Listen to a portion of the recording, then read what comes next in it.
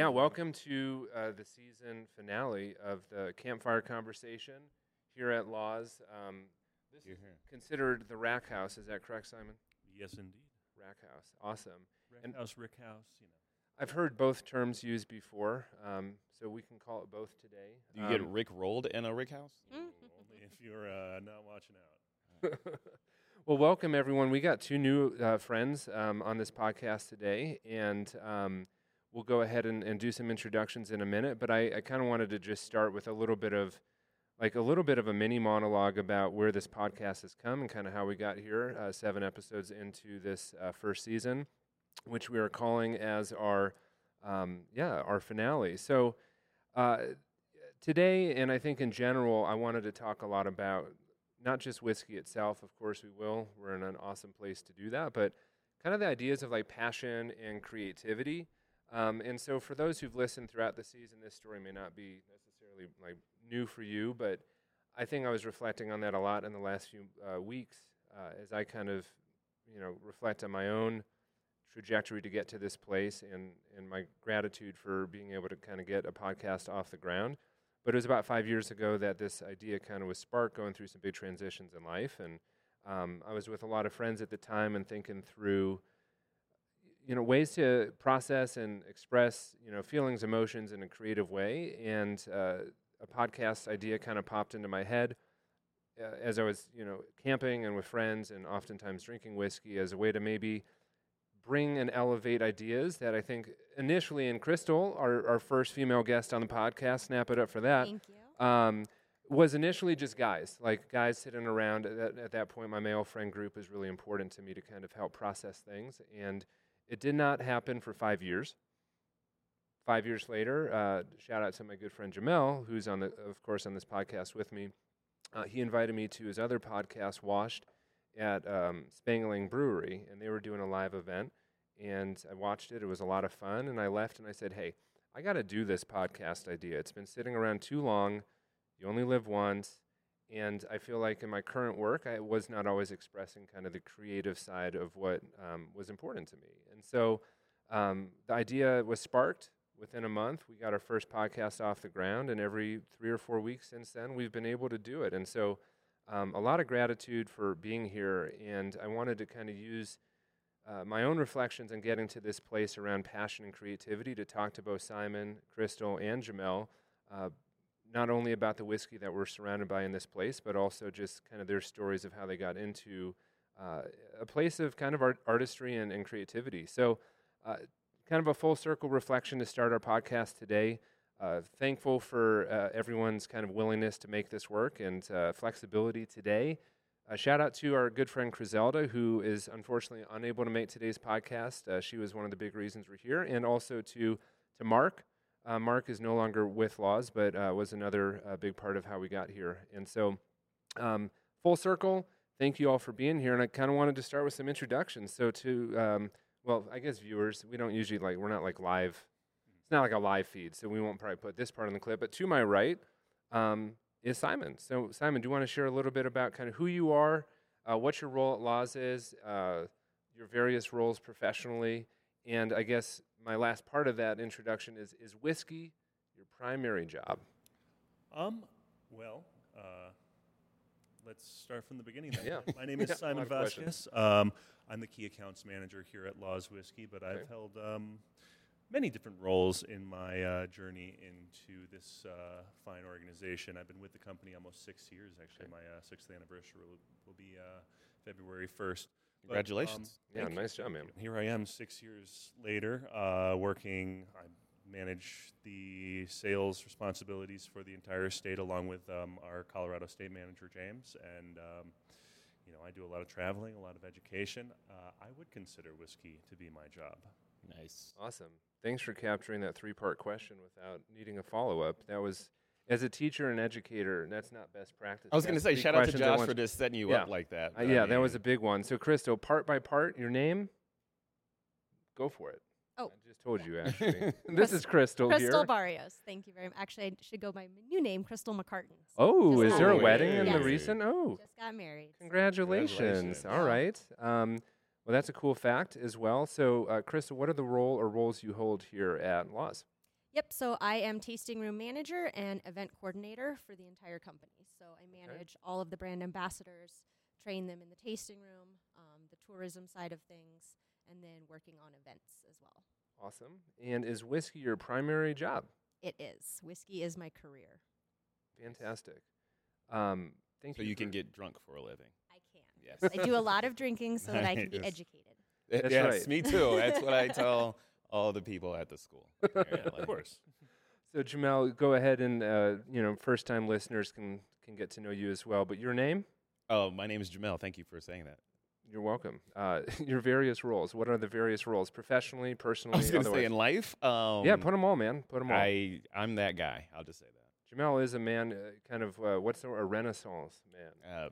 Master of none. A man of many hats. Jack of all trades, master of none. Yeah. So what are some of those things that you don't have a lot of mastery of, but you do a lot of? Drinking. Amateur, one of his roles. Amateur comedian. We also have a podcast. Shout out to Wash Podcast. Right on. Also, I've somehow wound up into the school system, and they trust me around kids. Yeah, for a long time. Yeah, this is year 16. Shit, man. Year 16. Yeah, that's and Jamel and I, for those who didn't know this, we worked together for a few years, supporting children. I think on title, hopefully in reality, but we shared this office. Just as a side note, we shared an office that was not an office. It was like a backroom closet. It was not unlike where we're sitting right now. Right. I mean, this is nicer because there's ceiling lights. and there's lights. It probably didn't smell nearly as good. No, definitely. It was a lot of teenagers, small, middle school age teenagers, and then two of us, 40% of our leadership team was pushed into this office upstairs. But I assumed my value was greater than it was upon saying that out loud. I guess, yeah. Hey, yes, no, upon Jamel, Josh, how about you guys go take that closet upstairs? How about you guys take the kids we don't want and hang out in a closet for 8 hours a day? Yeah, we did. We had a great time. So yeah, Jamel in education, also firearms instructor. Yep. Yeah. Hence the shirt or the Hence hoodie. Yeah, the hoodie. Jamel truly does have a ton of podcaster, Instagram influencer, and just a good dude. So I'm just here. Yeah, thank you. Jamel has been part of pretty much the entire first season. So this podcast truly is rounded out fully because of him. Is whiskey your primary job? No. Unfortunately. It's not. It's not. All right, mine. Yeah, Josh Hugo. I work in schools, do a podcast on the side, dad of a couple kids. Whiskey is not my primary job, but certainly I found ways to incorporate it into my daily life? My life. Not my daily life. I've been so just as a side note, I've been doing a strategic dry January. Oh. Obviously not today. It's a weekend-based dry January where, unless it's an occasion, which would make 2 occasions in 2 weeks, in which I don't limit it to a drink. Otherwise, I'm trying to, keep so it. you're really not doing. It's not really. It's a dry, damp January. It's a damp January. You are just living your normal life, is what it sounds like. It sounds like it, but a little bit more disciplined. Hey, I'm doing dry January, except for I'm drinking on the weekends. And when I'm hanging out with friends, and then maybe on Tuesdays, and sometimes on Thursdays as well. Well, it depends if there's a football game on. So it's damp, but hey, thanks for the support. Appreciate it. You're welcome. All right, so listeners will see this. I got to figure out this mic a little bit. I'm kind of leaning. I don't think listeners will see this. No, they won't. Well, listeners won't see this.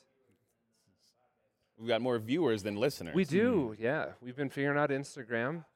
Yeah. Yes. Captions. Shout out to the tens of people that watch us. Hey, we got the last clip. We had, 3,000 interactions with it. So we're moving up. Hey, someday, I can legitimately say I'm working on the branding side of things. Until then. We are in the thousandaire area. Yeah, we're thousands. Yeah. So, but for those who are watching this, who are listening, the listeners won't see it, and the watchers will hear it and see it. But behind us is a bunch of barrels. In front of us is a bunch of barrels. Crystal, can you tell us a little bit about where we are? I'd love to learn a little bit more. Yeah, absolutely. So we are in our barrel warehouse, which is not normally open to the public. So a little special opening it up for you all today. Nice. We're surrounded by about 4,000 barrels that are all aging. We make bourbon, rye, wheat whiskey, and barley whiskey. So we're surrounded by all of those different types of whiskeys. And this is where the magic happens. There's a lot of science in distillation, and then there's a lot of art form. And so this is the creative side to it to kind of tie it into everything that you're speaking about. So we can do all the science and make the spirit, and then once you put it into the barrel, that's where the barrel really imparts its own ideas, thoughts, personality, things like that. So all of these barrels are living, breathing, porous creatures that are helping us make the end product that is going to end up in our glass. So you said this is where the magic happens, so this would be considered like the bedroom of the distillation? I like that. Yeah, absolutely. I think this could be the big bed, the Certainly master a lot of bedroom. The master laying down. Master the bedroom. big bedroom. Yeah. And real quick, before we get a little further, I have a question. Yeah, please. Rick House is obviously where the whiskey comes to age, right? Mhm. So when you're making the whiskey, the distillation of it, where does that take place? Yes, so that actually does happen at our distillery, which fortunately is open to the public. Nice. Shout out to lawswhiskeyhouse.com. All right. But that's where we do tours. So we take you on an educational journey, teach you not only about our product and our history, but the greater history of bourbon and of whiskey in general. And then we'll show you the production side of things over there, which has the still, has the ferments, all of the parts that we need in order to make the finished product before it goes into the barrel. Nice. Thanks, Crystal. Appreciate kind of the background and kind of the visuals. And for those who well, everyone who's watching only sees our faces. You're welcome. But I mean, we're looking at.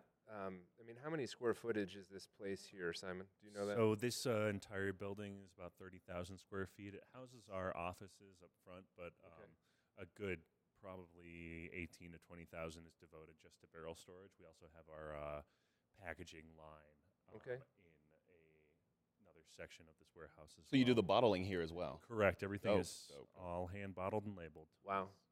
So, go ahead, Jim. Sorry, how long? And this I do this all the time. I digress a lot. No, Um, it's great. How long does it take to bottle a batch? Like you said, this is done by hand, right? So like, Ooh. Well, depending on the batch size too. We started doing. We're in the middle of year 13 of distillation, which means that we have over 4,000 barrels here in this room. We also have another separate facility in Aurora where we have another 1,000 or so barrels. We've started taking bigger and bigger batches, especially for our flagship 4-grain bourbon. One of the things that we've been doing for the last couple batches on the 4-grain is incorporating over 100 different 53-gallon barrels into the batch. Oh, sweet. Is yeah. that what that thing is? That is actually something completely different. We can touch on that a little later on. Yeah, we'll if come you back want. to that one then. But quit interrupting, Hugo. I know, my bad. It's so much to see. Sounds like- so much to see. Yeah, I know.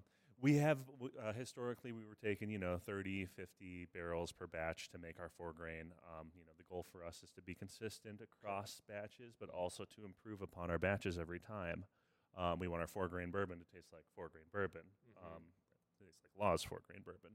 Now, we have had the opportunity in recent batches this past year, namely, to incorporate some of our older whiskey into the batches. So typically we do 3 to 4 years on our barrels, a minimum 3 years of age. Okay. That way we can put it on the bottle and on the label saying all of this is spent at least 3 years in the barrel. Okay. What we started doing too is layering in some 10-year plus whiskey. So whiskey that's really had a good amount of time to really pick up a lot more of that barrel character, and we started layering it into our 4-grain to just give it a little more depth, a little more flavor, a little more character. Hand bottling over 100 barrels, that can be kind of a chore. We've got a massive vessel that holds all that whiskey after it's been proofed down to 95 proof. So that can take anywhere from, a week to 3 or 4 weeks, depending on the batch size. Well, you know what they say. No. Batches be tripping. Batches.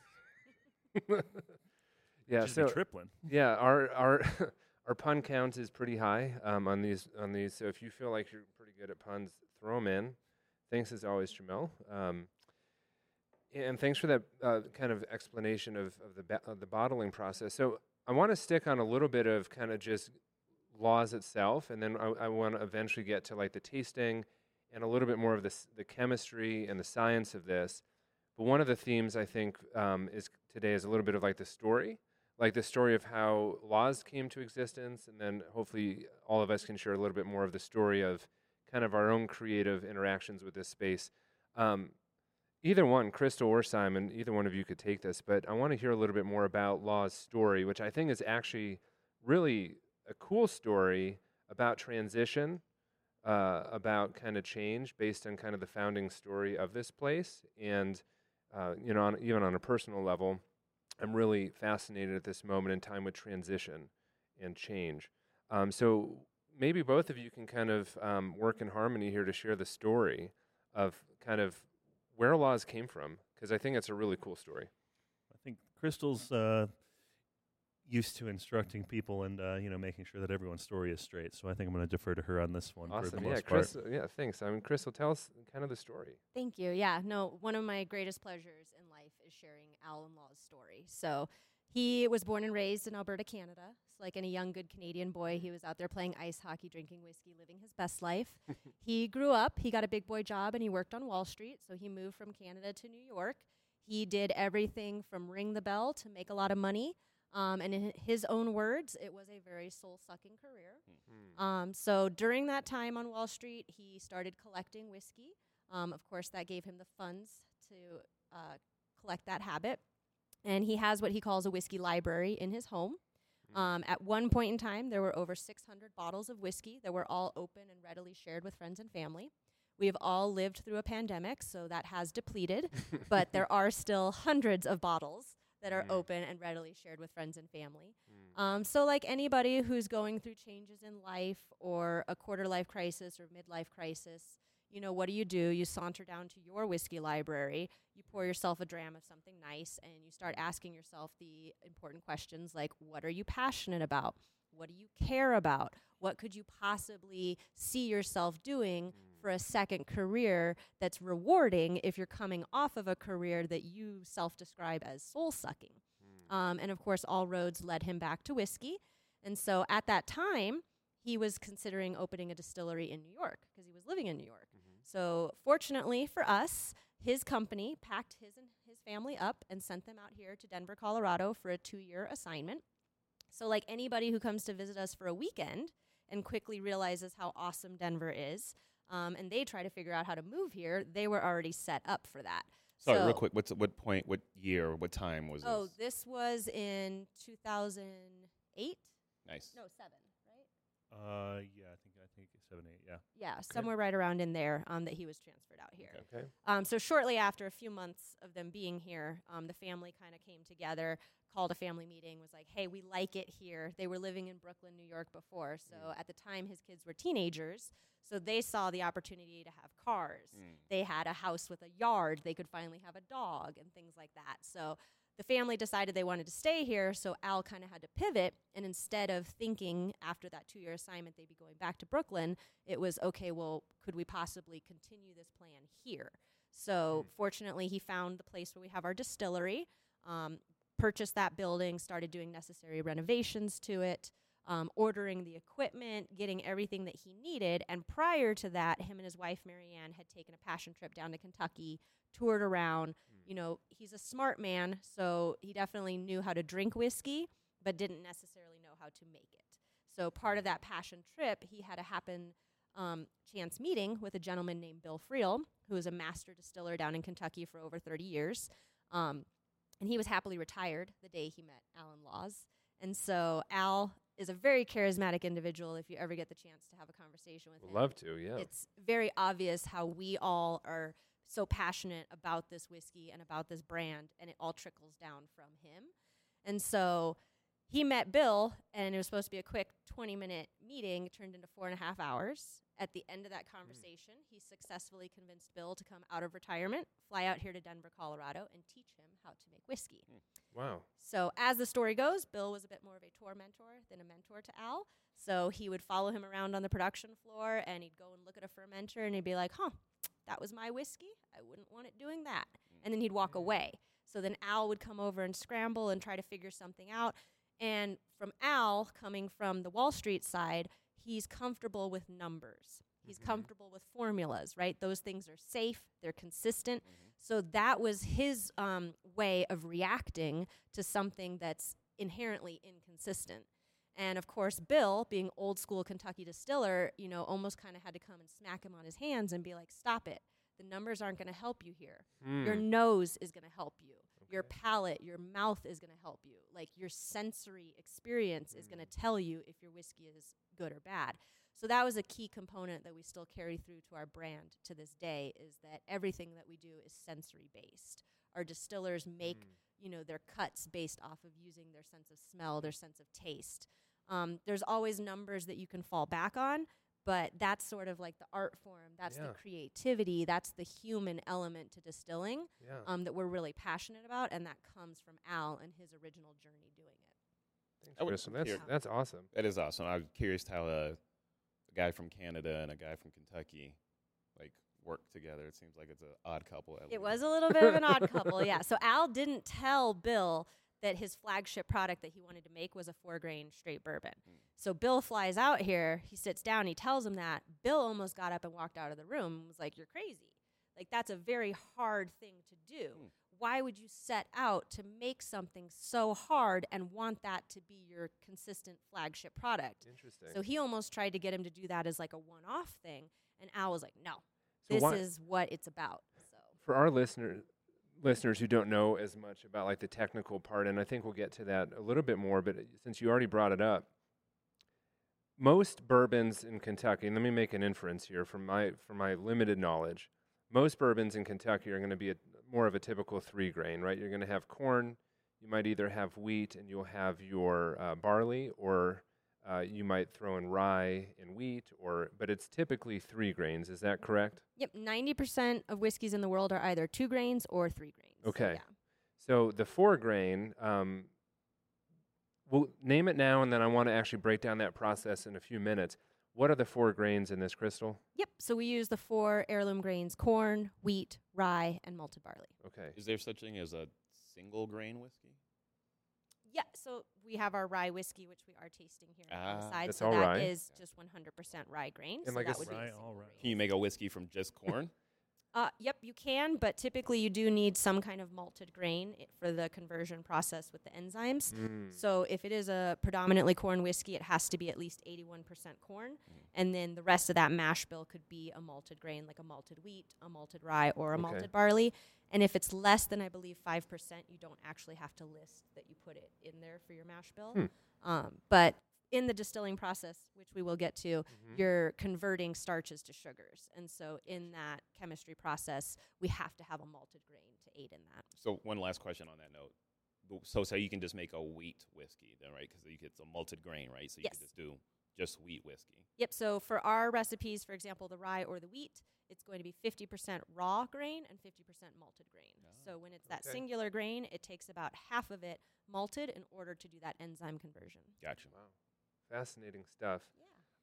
Yeah. The technical stuff. We've been trying to introduce little pieces in each of our shows, and this show is going to be by far the most We're going to get real nerdy about technically. it. We'll nerd out with you. We're Oh doing a lot man, of I research love off the I love the internet while information. It's drinking, amazing. so- It's awesome. Like, I think that's another reflection. I'll speak for myself. I'll speak for Jamel too. We know a little about a lot, but we don't know a lot about one specific thing. So it's awesome to have some real specificity. And real on quick, the I'm sorry, knowledge. Simon, you said on the left is what and on the right is what? Oh, the left is going to be the 4-grain bourbon. The right is going to be the San Luis Valley rye. So we've got that 4-grain, which is going to be 60% corn, 20% wheat, 10% rye, and 10% barley. And then the right is that heirloom winter-grown rye, which is going to be just half malted, half raw. We work with one family farm that grows all of the heirloom wheat, rye, and barley for us. So since we have single origin grains, we really like to highlight those grains in their essence. So hence why we do also do a 100% wheat whiskey, which is typically our summer release, as well as a 100% barley, which we didn't do this year, but it'll be back. Awesome. We're going to do a tasting in a second. Simon, I want to push one more question to you about laws. In kind of your estimation, like what makes the Laws story like resonate with you? Like what drew you into Laws specifically, and what about its story kind of hits you where it keeps you here? One of the main sayings that we like to go by around here is that there are no shortcuts. And I think that, going back to what Crystal was reflecting on with Al's passion, I think that that passion is contagious. And the idea of seeing this process through to a T, really paying homage to the history of the process itself, but also innovating and figuring out how best it works for us to create something that's unique, yet still falls within the category, has really been quite rewarding to be a part of. I think one thing that we've been focusing a lot lately on is that Colorado whiskey is a young category. It is. People have not been distilling here for very long. So something that we often have to, especially in the sales world and, being consumer facing, is really dial in on the fact that we're not trying to be Kentucky bourbon. We're using Colorado grains and Colorado water. We're using long-standing production techniques, but our goal is to showcase what we can do here.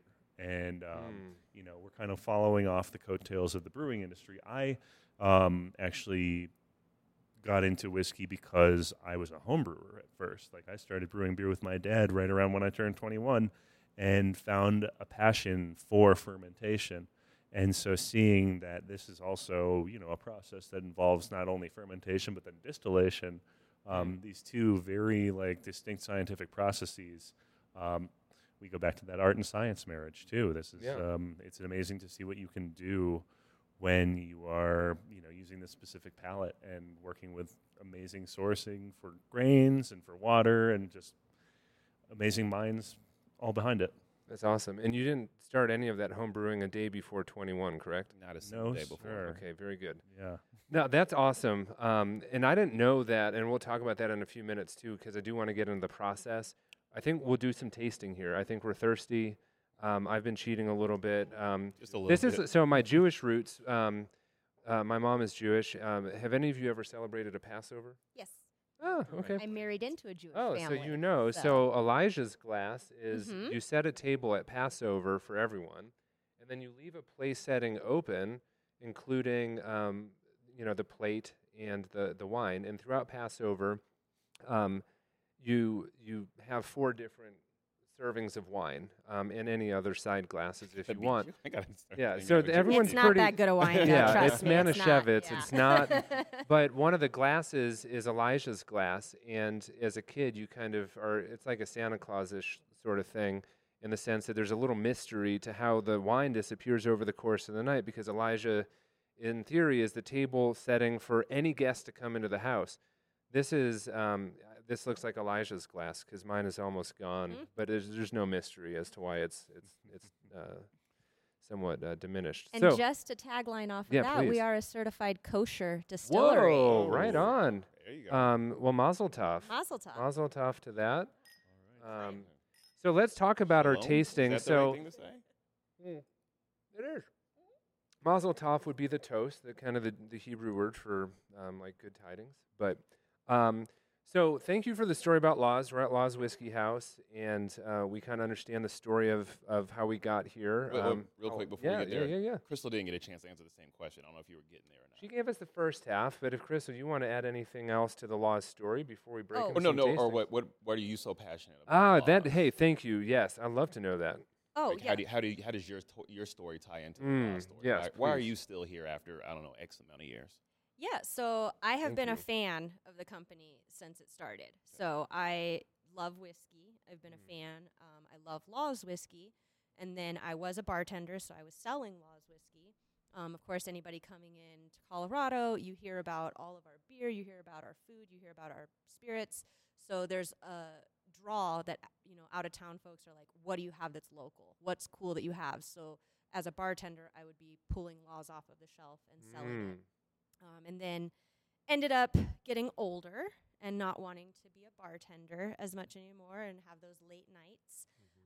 So I ended up switching entirely and then working on the bottling line, which was very early mornings and getting out by like 4 p.m. So that was my first introduction to Laws, was coming here trying to take a step out of bartending.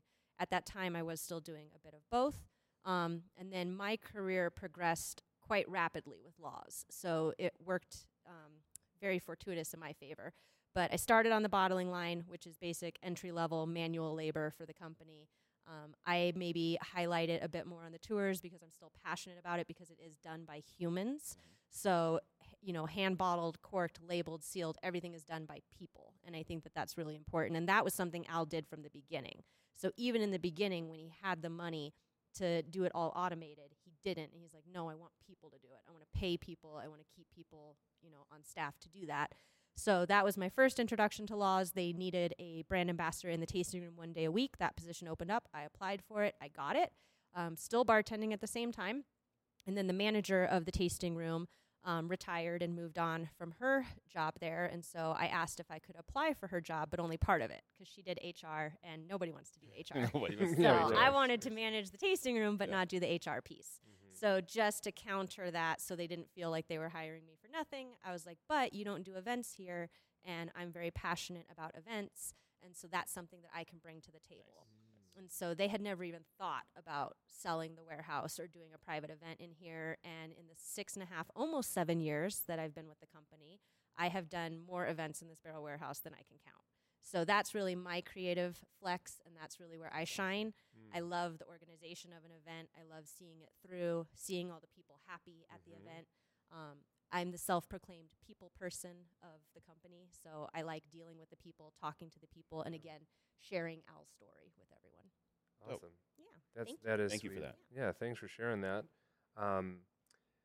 So, I mean, one comment going back to Simon's reflection about the Colorado piece. One of the things that I think this podcast, I hope, can continue to evolve in is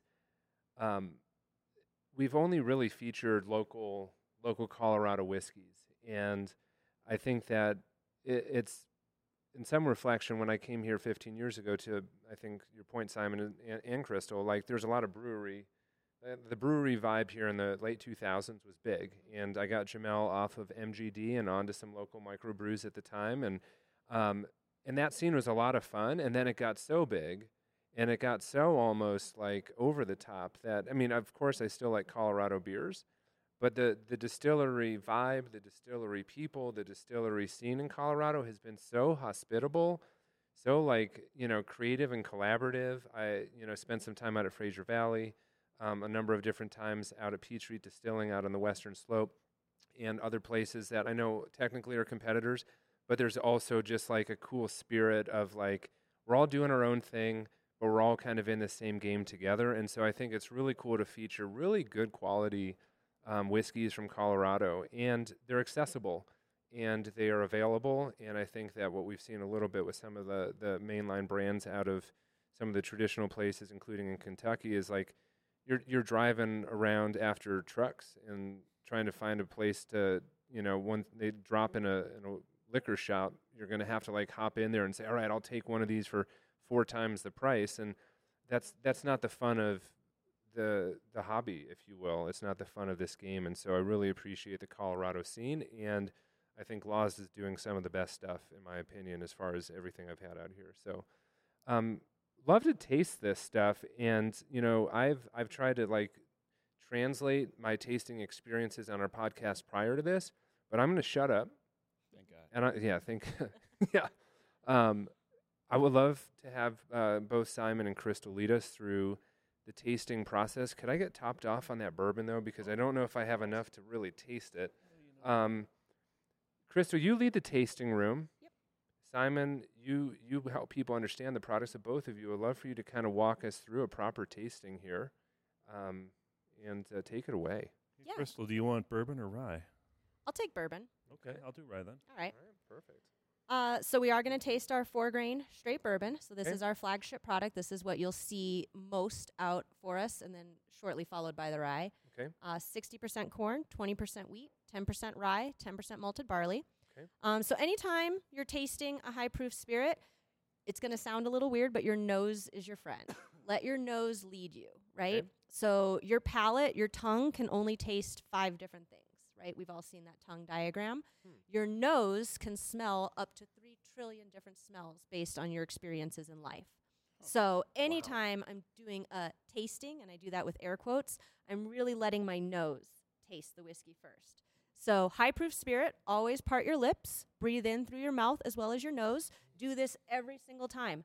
If you don't believe me, try smelling it with your mouth closed, then try smelling it with your mouth open. Yep. Do you see Big how different it is? So it's a high proof spirit. You're dispersing that across your entire palate by opening your mouth.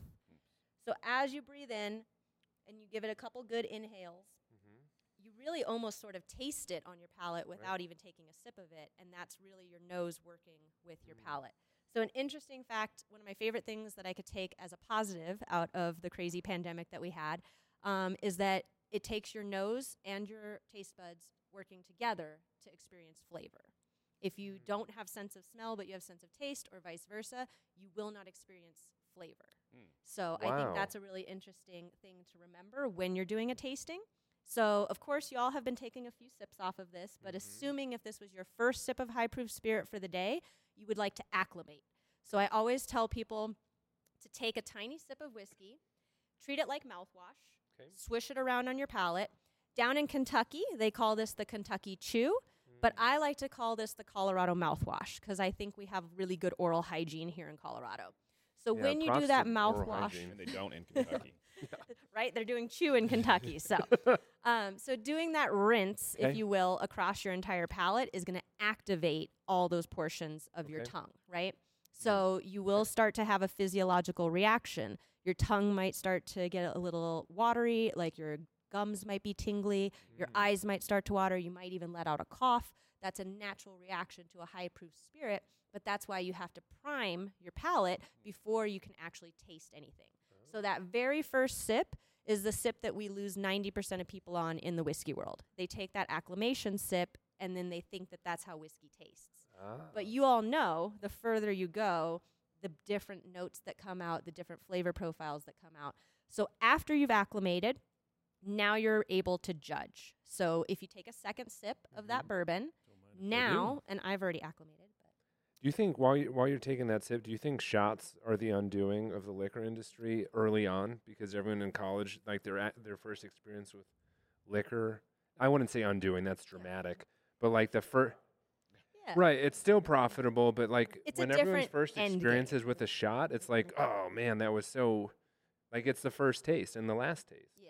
So it's definitely a different end game, right? Like if you're drinking to get drunk, kick that whiskey back, right? There's no right or wrong way to achieve what you're trying to achieve. Right. If you're trying to explore different styles of whiskey, if you're trying to taste a brand new bottle. We just had the holidays. You got gifted a bottle. You've never tasted this before. You have zero recollection of what it's supposed to taste like.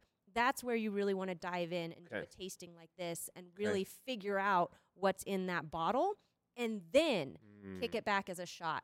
Pour it as your neat pour. Make a cocktail with it. Figure out how best you want to enjoy that whiskey. And don't ever let anybody tell you there's a right or wrong way to drink whiskey. However you are drinking whiskey and enjoying it is the right way to do it. I don't care if you want to mix it with Mountain Dew. I don't care if you want to make a cocktail with it. I don't care if you want to be a purist and be like, I don't want anything else to touch this, no ice, no water.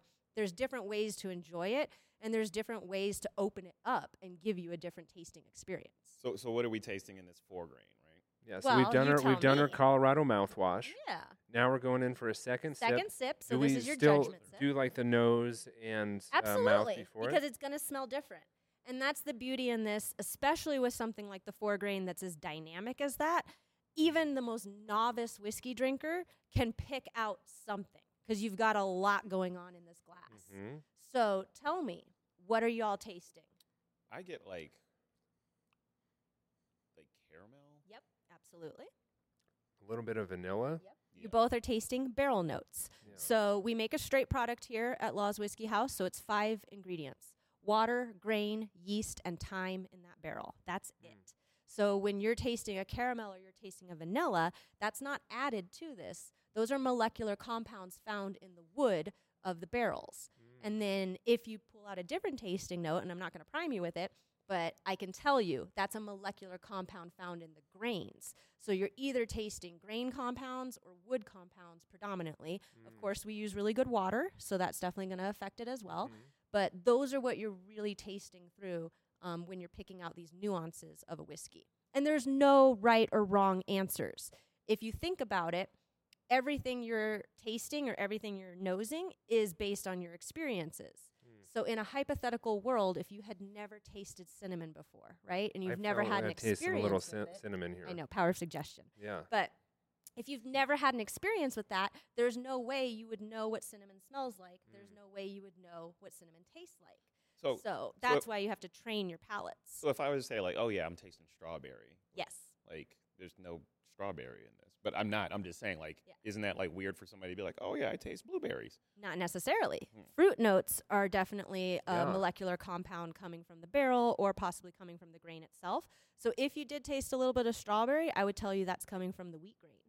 So that kind of gives us almost like a fruit note, like a marmalade or something like that. So, and it's all subjective. Gotcha. So that's the other part to it.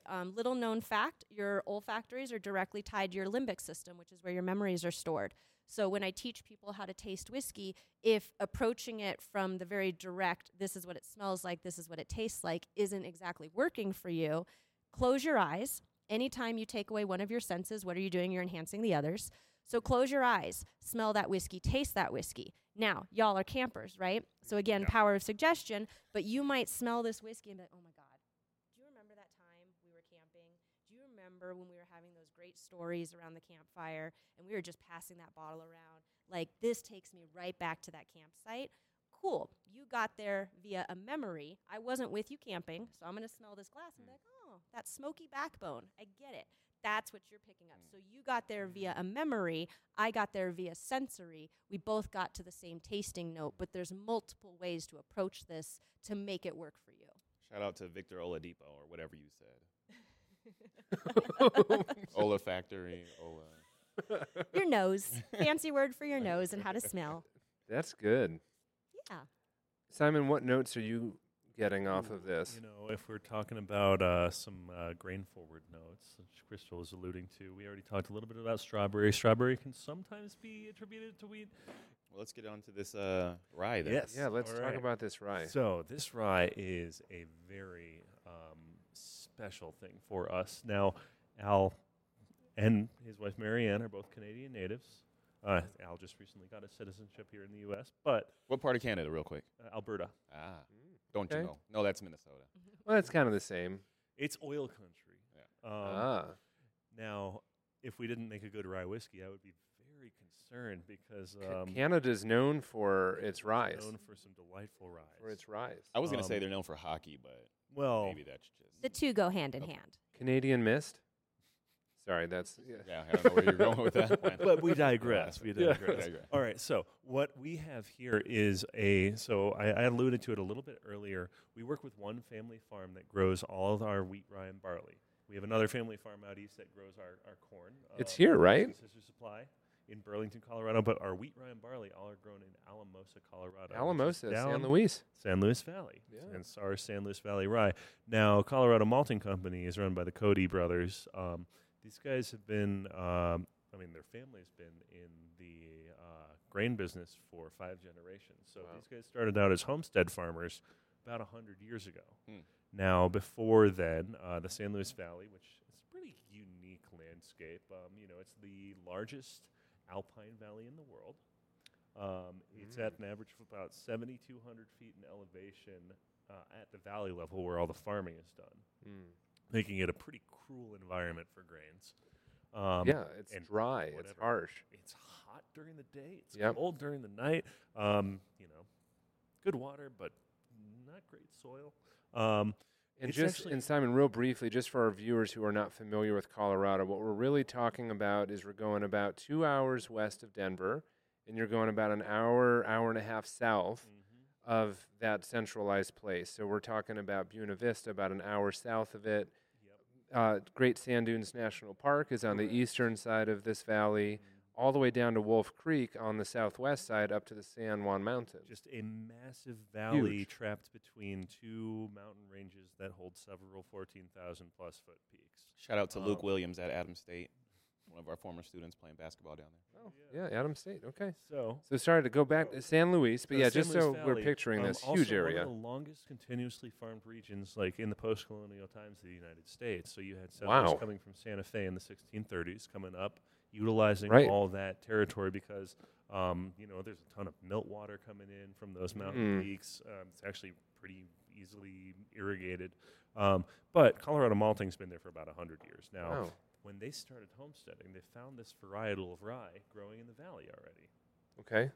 And, Just naturally. Yeah, they No were shit. using it as a, semi-naturally, because, Okay. rye is not particularly, it probably escaped from someone else's farm. Got it. But they kept cultivating it. They Okay. actually were utilizing it as a cover crop. They would plant it in the fall and harvest it in the spring. Mm. It's a winter-grown rye, so it actually needs to Oh. be frozen over in order to flower, Hmm. and it's a lower yield rye. But being planted in the fall and harvested in the spring, all that cold influence on the rye itself really mellows out the grain. So Okay. when we were starting to work on a rye expression for Laws, Al was buying some Midwestern-grown rye for a little while, some, easy commodity grain. Yeah. But Shout out to the Midwest. that rye is spicy. A Mm. lot of Midwestern-grown rye needs to be cut with corn in order to level out the flavor profile to a point where people actually want to drink it. There's some, very few 95 rye, 5 barley mash bills, but for the most part, you've got, the true Midwestern-grown ryes are probably 70% rye.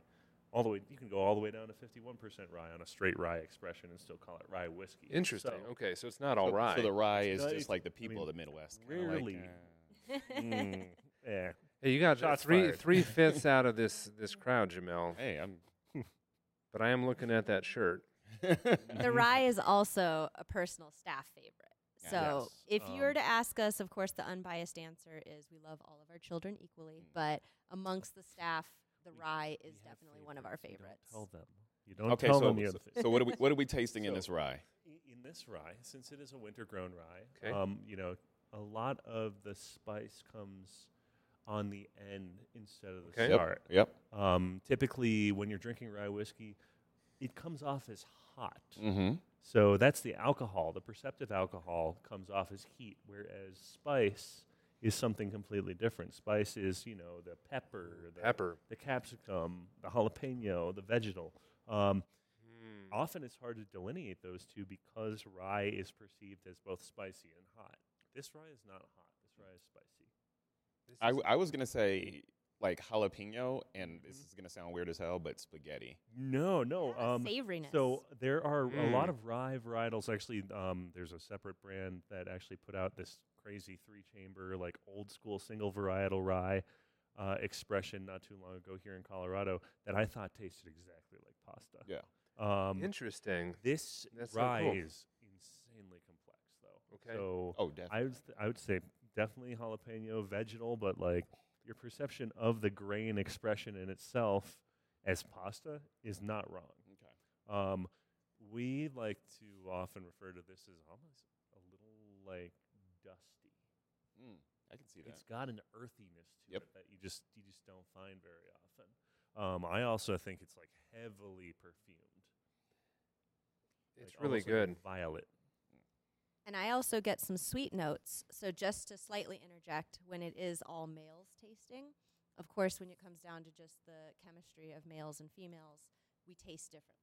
Interesting. So a lot of times women will gravitate towards sweet notes in our rye, whereas you gents might be finding a bit more savory or spicy notes to it. Okay. Again, it goes back to there's no right or wrong way to taste a whiskey, and especially when we're sharing tasting notes like that, just for anybody listening, if you happen to pop it at home and you're tasting it and you're like, wow, this is actually really sweet to me, I'm not getting those spicy notes, there's nothing wrong with that. That's what you're tasting. And we do taste things quite differently. So Shout out to diversity, real quick. diversity. Yeah. And yeah, and Hugh, inclusivity, Yeah. because There you go. women in the whiskey I world was just- is Here's also that. I was just gonna say that. Yeah, Hugo, Oh, it's about time we had a woman on the show. It is. Yeah. Cheers. Sexist Cheers. bastard. Yes. There's a good way to Cheers. also just approach whiskey tasting a little bit more objectively. I think this, will rein in both Crystal's and my perspective. You have tasting wheels that are available for all things: coffee, Right. beer, whiskey, wine. These are infographic items that you can download I've seen 'em. offline. Yep. And what they can do for you is, if you're going to you buy a bottle of whiskey that you really want to get to know, you're going to sit down, you're going to pour yourself a glass. You're not just going to put it in a cocktail immediately. You're not going to, just do what you would normally do. You actually want to give the consideration to the distillers that made something for you. You can sit down and you can take a tasting wheel, and it has several categories. So say you're tasting sweet. Well, what kind of sweet are you tasting? Are you tasting marshmallows? Are you tasting toffee? Are you tasting caramel? Are you tasting just straight sugar? For me, toffee on this one. But if you want to expand your vocabulary, that is one of two ways. You can actively train yourself to perceive and to pick apart these different tastes and these sensory experiences. Highly recommend it. Yeah, I think one of the hardest things in kind of the tasting space. So my first encounters with like beverage tasting was when I was 21 and I wanted to be like 41 in terms of my maturity. And like I had a friend, still a great friend, whose uncle has an extensive wine cellar. And he was a guy who built DIA and Coors Field, and like he had these bottles down there that were just like exceptional and millions of dollars of stuff. And I remember sitting down there and feeling like so out of my league in terms of tasting. And I almost was like, I want to learn how to do it, but I'm like, I can't afford $48, $110, $35 bottles of wine at that point. So I never really like embraced the fact that there's a lot of different ways to taste these things. And one of the fun parts of this, so my own whiskey kind of journey briefly was during the pandemic. My good friend Sean, who we'll meet, he's actually going to meet us afterwards here at the tasting room. He was actually our first or second guest on the show. He got me into it, and he's a guy who had a couple hundred different bottles of whiskey in his basement, still does, and was very generous in his tasting. And it was just so fun to kind of learn that there's so many different ways to express the taste, the notes, and it never felt pretentious. Mm-hmm. Like if I could say this tastes like banana runs, people would be like, yeah, I get a little bit of that in there. And it wasn't so like, I don't know what the word was, condescending, that it felt like within the wine space, you're like, ooh, you have to be a master sommelier to be able to taste any of these wines. And I feel like the whiskey space is just like, it's such a cool, drink that, frankly, I mean, maybe the history of it's not more than, a couple hundred years old in the United States with the bourbon. Mm-hmm. And, of course, Scotch would go back further, but it feels like it's more recently that people have really dived into the complexity available without the pretentiousness. And to me, that is what keeps me just so, like my liquor cabinet, so to speak, my downstairs bar, 98% of my bottles are whiskey because it's just fun. It's fun to experiment. It's fun to taste. It's fun to learn how to taste better. I need to get one of those wheels. Also, I was going to say, and shout out to Lindy, just like your homeboy's liquor selection. Yeah. She's way out of your league as well. I seek things well beyond my grasp, and sometimes I get it, and sometimes I don't. Yeah, once again, shout out to Lindy. I don't know what she's doing with this guy. Here in the Renaissance of distillation, at least in my opinion, I think that the proliferation of distilleries across the country, across the world, there is a growing appreciation. There was a change over in the functionality of what whiskey was in the first place. And that's happened over the past several hundred years. But, this used to be a way to concentrate commodity grain in order to prevent it from spoiling and to bring it into a realm where it wasn't going to just go bad on you. It's hard work that wasn't going to waste. And now we have the opportunity to go several steps further and truly appreciate, just the nuances, but the artistry, the creativity. I was going to say, I know we're coming towards the close, and we're probably going to wrap up, but my thought there, in closing, if you will, about, tying this back to creativity and whatnot, but like that idea that you were just talking about, Simon, about like how like, hey, we worked hard and we have all this grain, it's a commodity, and we need to do something with it before it gets lost. And people were like, well, shit, let's get creative and figure out what we're gonna do with this. And then now we have this whole industry, this whole we have a rye, we have the 4 grain, you have your single grain, and all these different things that people can put into a spirit, right? That actually, and in my experience, brings people together. Is something that you can enjoy with somebody else and take it too far and have a great night, or still have a good night and not take it too far or whatever. But just like being able to enjoy something that is actually the fruit of somebody else's labor is something that I think I appreciate, and also is the fact that it's like creativity in its purest form.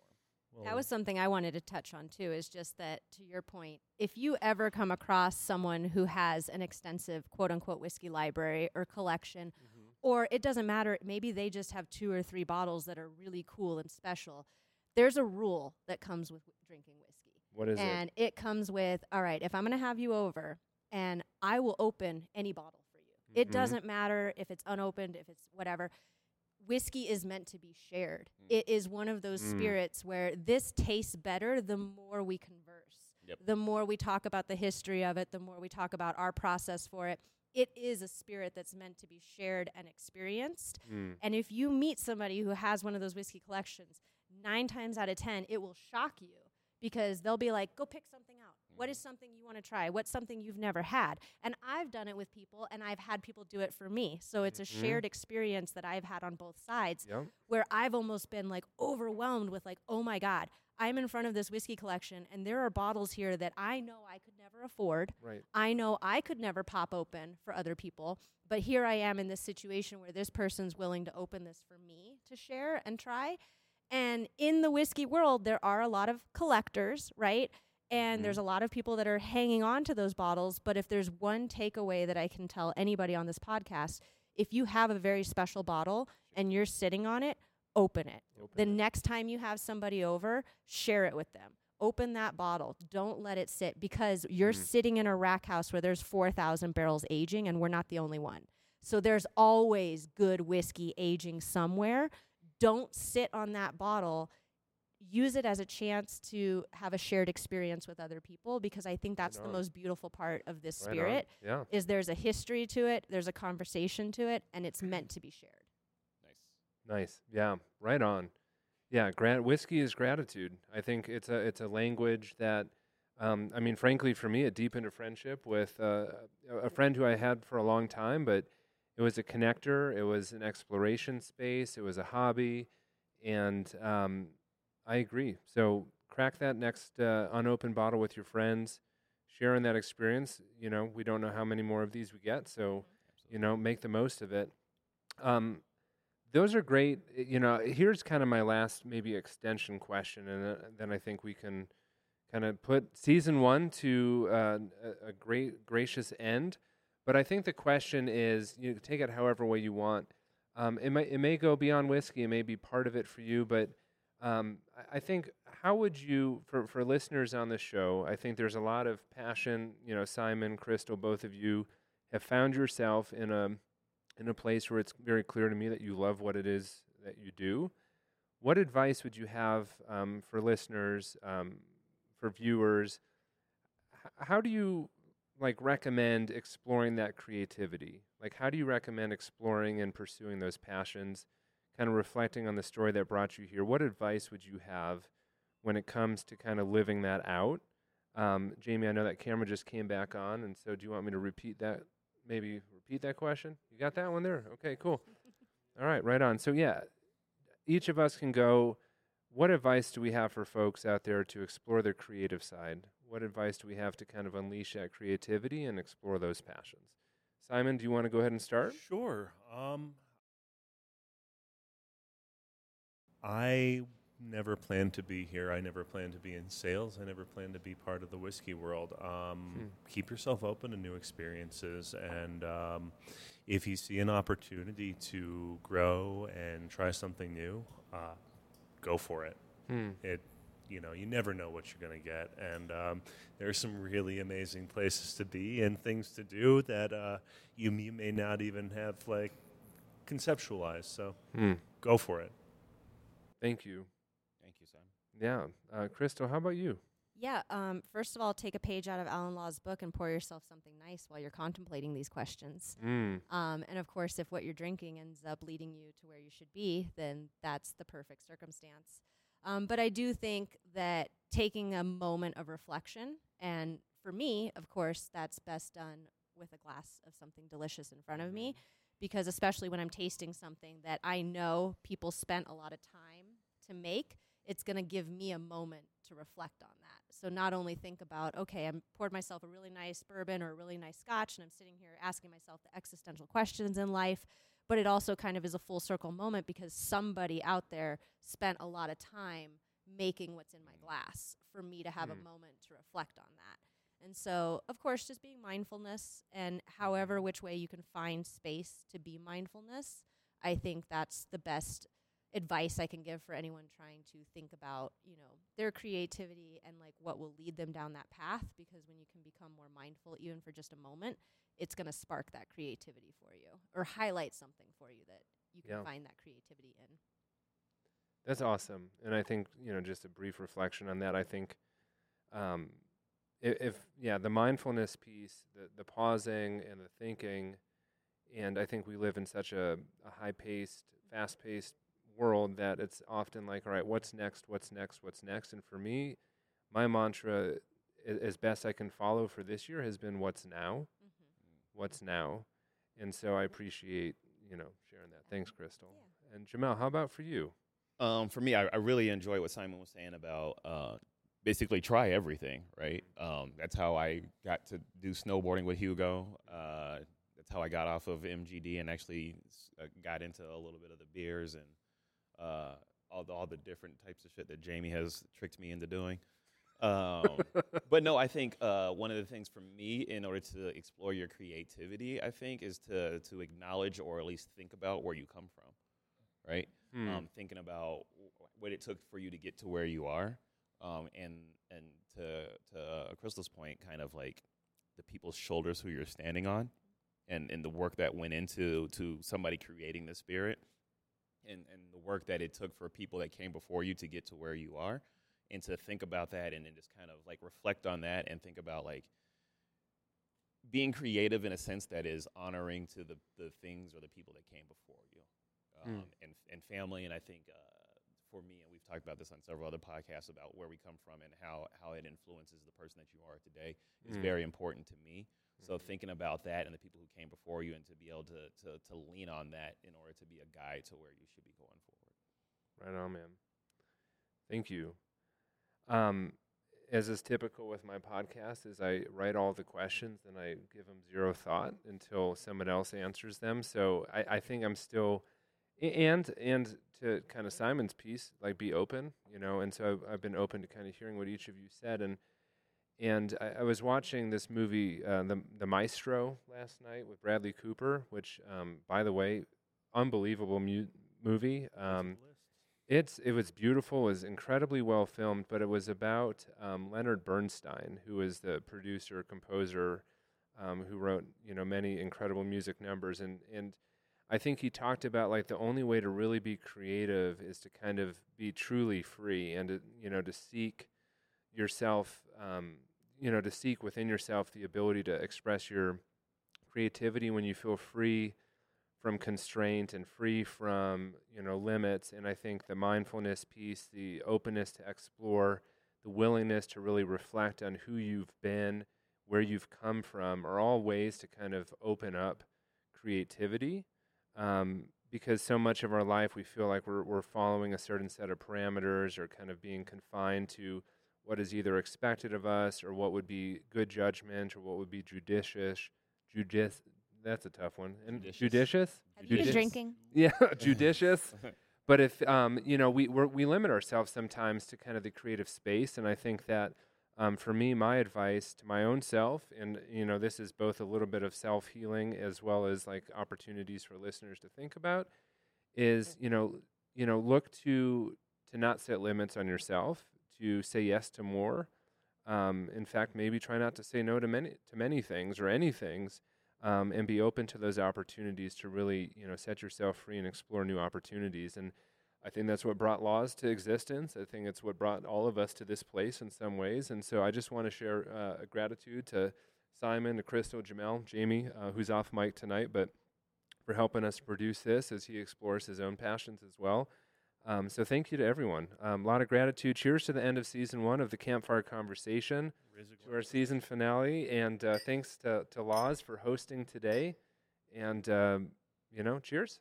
Cheers. Mazel tov.